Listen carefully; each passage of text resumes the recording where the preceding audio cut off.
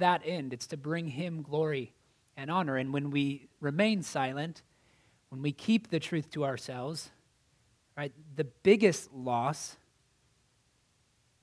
is in how we are displaying that grace. Now, that doesn't mean God needs us to display his grace, but it's the means he's chosen, right? He's chosen the church. He's chosen to use the church for the fulfillment, the carrying out of his redemptive work. And so it will happen with or without you and your involvement. Right? But when you miss out on that, you miss that opportunity to display his grace in your life. And so I want to know that more fully in my own life. I want to display that grace and his mercy as often as I can. And so maybe the point of this afternoon is simply to reflect more deeply upon this truth. To ask the Lord to reveal any areas of doubt in my mind about this. And then to let that have its full impact so that others would see it. I was talking to another pastor this week, and they had the opportunity, they had been approached by Verizon or AT&T, one of them, about setting up a cell tower on their property. They had to give up a certain amount of space, which they had. They have room for that from the company, like to the tune of $15,000 to $20,000 a year. And that would just carry on as long as they kept that tower active on their property. But of course, that kind of construction required approval from the city and from the community needed to be informed. Well, when they had their first kind of meeting, town hall meeting, several neighbors were vehemently opposed to this construction taking place. And it was pretty clear to the pastor pretty early on that that's not going to be what they want. That's not the witness they want to have to their neighbors, to their community, is to ignore all of their requests and say, hey, look, we need the money. But at the same time, they had a desire to use that money for mercy ministry. They were supporting widows and women in need, like single mothers who did not have the support that they needed. And so they had plans to use that money every month, really. And so what he did was he wrote a letter to the community, to these neighbors, and just explained, this was what we were thinking. We did not anticipate it having this kind of negative backlash, but because it has, we've decided not why we were proposing the cell tower, but we just want you to know why we were proposing this, or why we were interested in doing this. Well, several neighbors showed up at the church and actually donated money since then in order to see the work that they're doing continue. They've also begun attending worship service, several of the neighbors who had never been before, because of the witness that they received in this letter, the impact that it had upon them. And I just found that to be deeply encouraging. These were people that were hostile to the church. In fact, the reason why they were probably so upset about it wasn't so much that it was going to be a blight in their neighborhood, but because it was benefiting and supporting this church property that they could care nothing about. They had no idea the kind of ministry that was taking place through that church. And so this gave an opportunity to be a light. And I think that's what this should be a reminder to us of, right? It's not just a doctrine that we can tuck away, that we can save for that rainy day where we need to be encouraged by God's grace, but it's an opportunity to be reminded of that he's given us that grace in order to display that grace, to display the immeasurable Ephesians from prison in Rome, probably around AD 60, to several different churches in the region of Ephesus. You can read Acts 19 to see the description of his ministry in that region. And from prison, Paul was rejoicing in the riches of Christ's grace that had been poured out upon them. Think about that. He's in prison in Rome, writing about the riches of Christ's grace, not in his life, not just simply reflecting upon himself, but reflecting upon the impact that grace has had in the lives of the churches in Ephesus. And of course, we see the thanksgiving that he gives in most of his letters. And Ephesus was no exception. So Paul never tires of declaring the glory of the gospel. We should never tire as believers of hearing the gospel declared, allowing it to work deeper into our own hearts. The first 3 chapters of Ephesians are the indicative. It's who we are in Christ, what he has done for us. And then the latter half, chapters 4 through 6, are the implications of that truth, or the imperatives, that's the commands.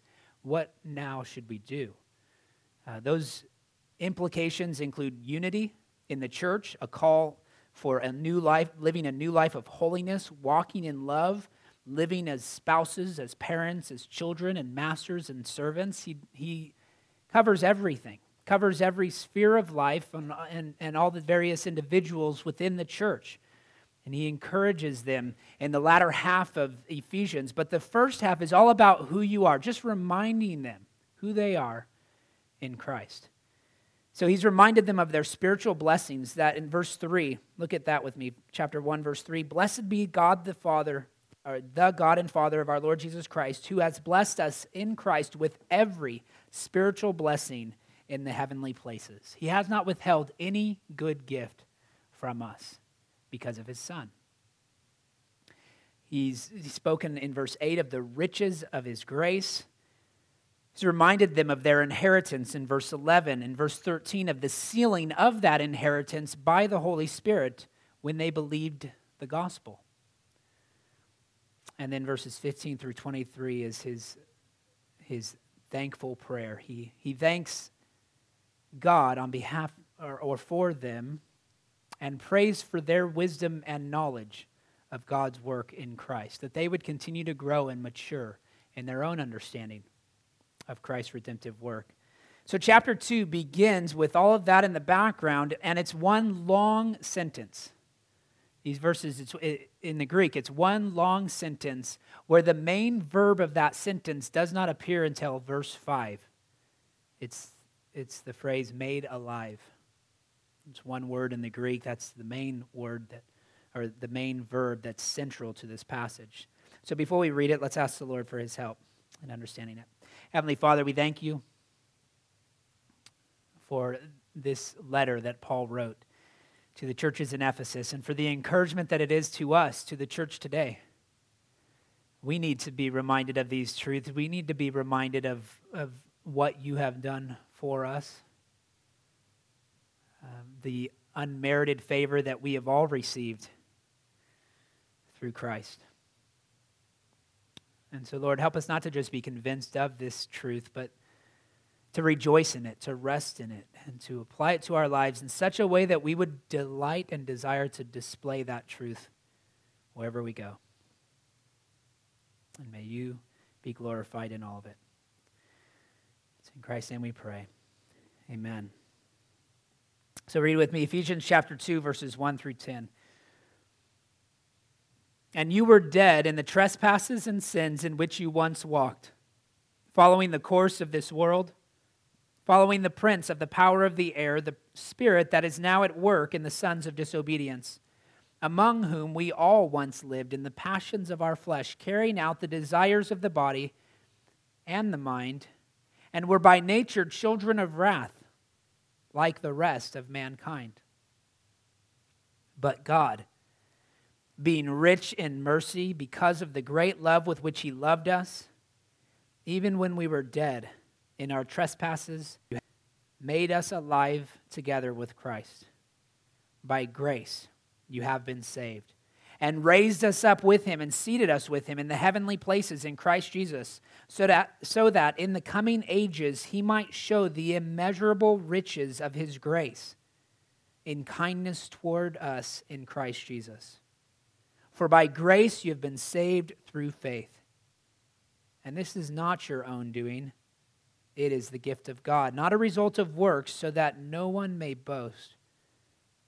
For we are his workmanship, created in Christ Jesus for good works, which God prepared beforehand that we should walk in them. Amen. This is God's holy word. Well, we begin with the first three verses here, 1 through 3, and it's this idea of where we were before Christ, that we were dead in sin. No, chapter 2, verses 1 through 3. It's okay.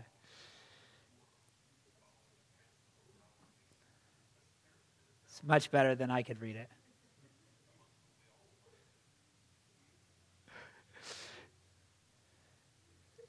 So the question at this point is, what is our human condition from birth?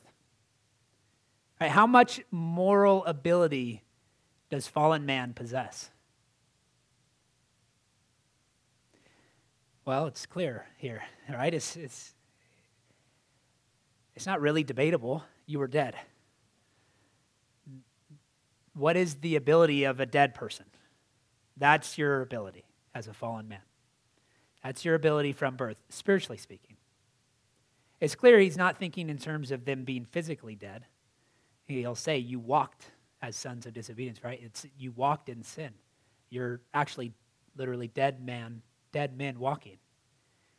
I think you're zombies, right? That's the point. You're spiritually dead. Pelagianism taught that man was born neutral and could choose to be righteous or wicked. That was what Pelagius taught. That you're born neutral and you can choose either to be a good person or a bad person. And why anyone would choose to be a bad person is beyond me, but that is what Pelagius taught. Semi-Pelagianism is a version that we more often hear. And I would say it's defined as the recognition that man is bent or broken and they move towards sin. They're tainted by sin. They're affected by the fall, but their will is still free. And so while they have a tendency to move in that direction, they still have that freedom to choose whether they would be wicked or righteous. They have the freedom to reject that bent that they have. They cannot go after their heart's desire. That would be semi-Pelagianism. And the idea is that you have to cooperate with God in order to be saved. Right, God can get you so far, but you got to kind of finish it. And it might even be really far. Like they might even agree that that God will do 99% of the work, but that 1% has to be up to you. It's your cooperation. And so this is where you hear some of the analogies that we often hear in evangelistic crusades today or from the pulpit of semi-Pelagian preachers. They might say something like this: you're sick and you're dying and you need medicine. And the gospel is that medicine. It can heal you. Right? But all I can do is place it right at your lips. Right? I can place it as close as I can to you, but you've got to open your mouth. You've got to take it. You've got to want it. You've got to receive it. That's one faulty analogy. Another one is that you're drowning. You're out there in the ocean, you're drowning, and you're sinking, maybe. And you're about to go under for good. But just as you're about to be lost forever, a life preserver is thrown to you. But of course, that life preserver is not just going to automatically rescue you. You have to reach out and grab it. You have to hold on to it. That if you don't do that, then you will drown. Even though I've done everything I could to save you. That's the impression many have of God offering salvation. Right? That it's there for the taking if you just receive it. Right? If you just open your mouth, if you just grab hold of that life preserver. But the picture here is that you're dead. You're actually in the coffin. You're not on your sick bed anymore. You're well past that. In fact, you're not just in the coffin in the funeral home, you're buried. You're gone, spiritually speaking. You're not just drowning, you're at the bottom of the ocean. You need to be rescued. You need to be made alive. So these analogies are clearly inconsistent with what we find here in Ephesians 2, this idea that you're dead in trespasses and sins in which you once walked.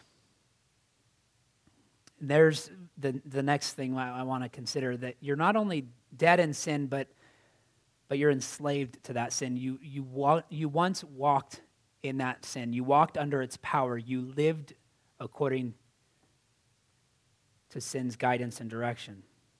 You followed its course. You followed the course of this world. You followed the devil. Following the prince of the power of the air, the spirit that is now at work in the sons of disobedience. So you once were enslaved to sin. You were spiritually dead to the things of God, and you were sons of disobedience. And he says, among whom we all once lived in the passions of our flesh, carrying out the desires of the body. This is like the closing refrain we saw this morning in Judges. Right? Everyone did what was right in their own eyes. You were living by your passions, living among the sons of disobedience in the passion of our flesh, carrying out the desires of our body and the mind. Whatever we could think about, whatever our physical bodies desired, we did. Colossians 1:21 says, and you who once were alienated and hostile in mind, doing evil deeds. And that's who we once were. We were hostile to God. We were enemies of God. We didn't necessarily think in those terms. We didn't think of ourselves being at war with God, but that was the spiritual reality. We were not living for him. Everything we did was sinful. We simply ignored him altogether. And it says, because of that, we're condemned. We were by nature children of wrath. And the idea that this is by nature is significant. It's the idea that we're born in this position. We're born with this condition. And we're justly deserving of God's wrath as unregenerate. So there was a time when all we knew was sin, when every thought, word, and deed we took was an act of defiance against God. In other words, we were totally depraved. And that word that phrase needs to be defined a little bit, because it doesn't mean that we're as bad as we could be. We could be worse than we could have been worse than we were, right, at that time, apart from Christ. We could have been much worse. But it does mean that every part of us was infected by sin. Every part of us was affected by the fall, including our will. So Pelagius was wrong. Semi-Pelagians are wrong. There's not even a little part of us that's inclined towards righteousness apart from Christ. Now that doesn't, so think about that for a minute. How does that fit with philanthropists? With people who do good things. They use their resources, their money to make the world a better place. That's their goal. That's their desire. They want to give because they have the resources to do it. Well, ultimately, if it's not done in faith, and if it's not done for the glory of God, then it is done out of a sinful motive. And so God can use it for good, but it doesn't change the fact that it's still sinful. It still brings upon the person even greater condemnation and guilt. And so when you reflect upon your past, prior to acknowledging Christ as Lord in your own life, what fills your mind? Do you feel regret? Do you feel shame for so many years that we're given to following the course of this world? Do you experience a proper grief and even a hatred for your sin? Is that growing and increasing, knowing that it still resides there? It still has a tendency to ensnare you, right? To be a temptation for you. And yet it no longer has the control that it once had. You're no longer enslaved to it. You're no longer entrapped by it. Right? You've been set free.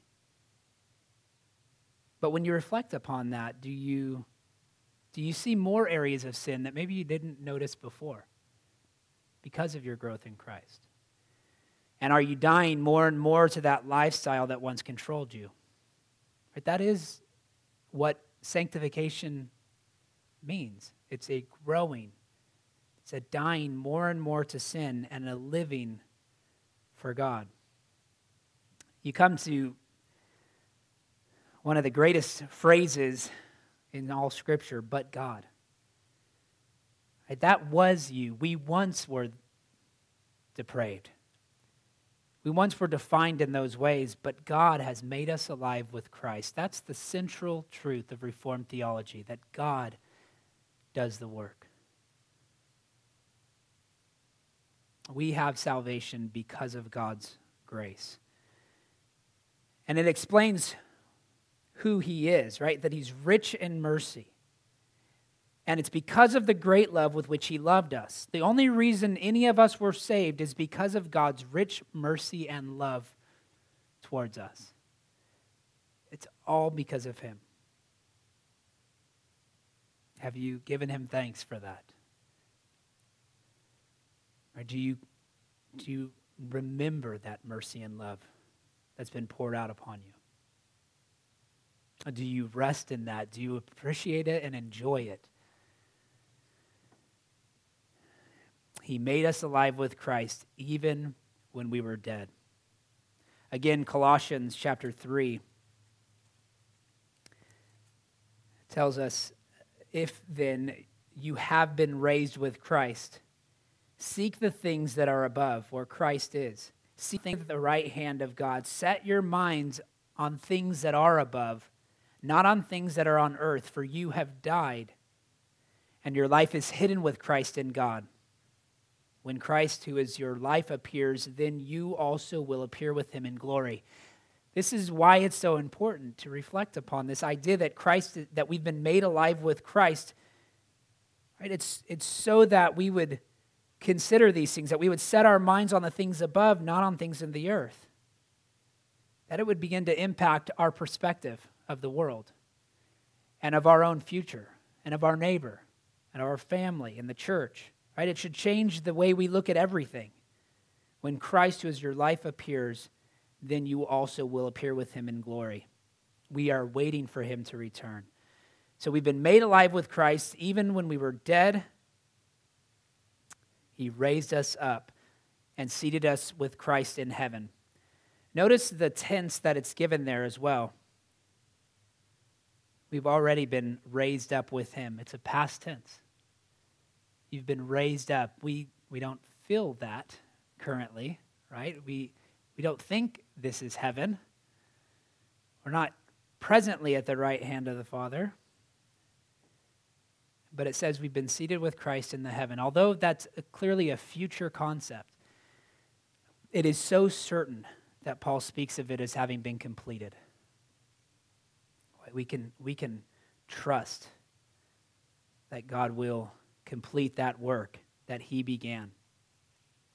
In Romans 5, 9 through 10 says, since therefore we have now been justified by his blood, much more shall we be saved by him from the wrath of God. For if while we were enemies, we were reconciled to God by the death of his Son, much more, now that we are reconciled, shall we be saved by his life. Right? If we've been saved already, we will certainly be saved in the future. So the benefits Christ received in his resurrection and ascension have now been granted to us because of our union with Christ. And why does he do that? That's where he concludes, verses 7 through 10. It's for God to show his immeasurable grace and mercy. The immeasurable riches of his grace in kindness towards us in Christ Jesus. Your life in Christ is meant to display the riches of God's grace.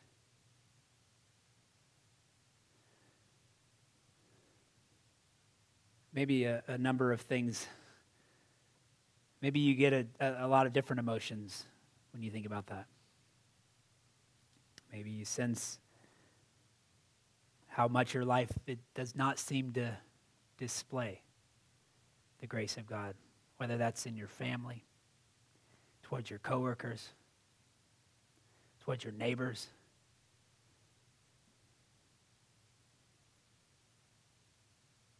Are you convinced of this?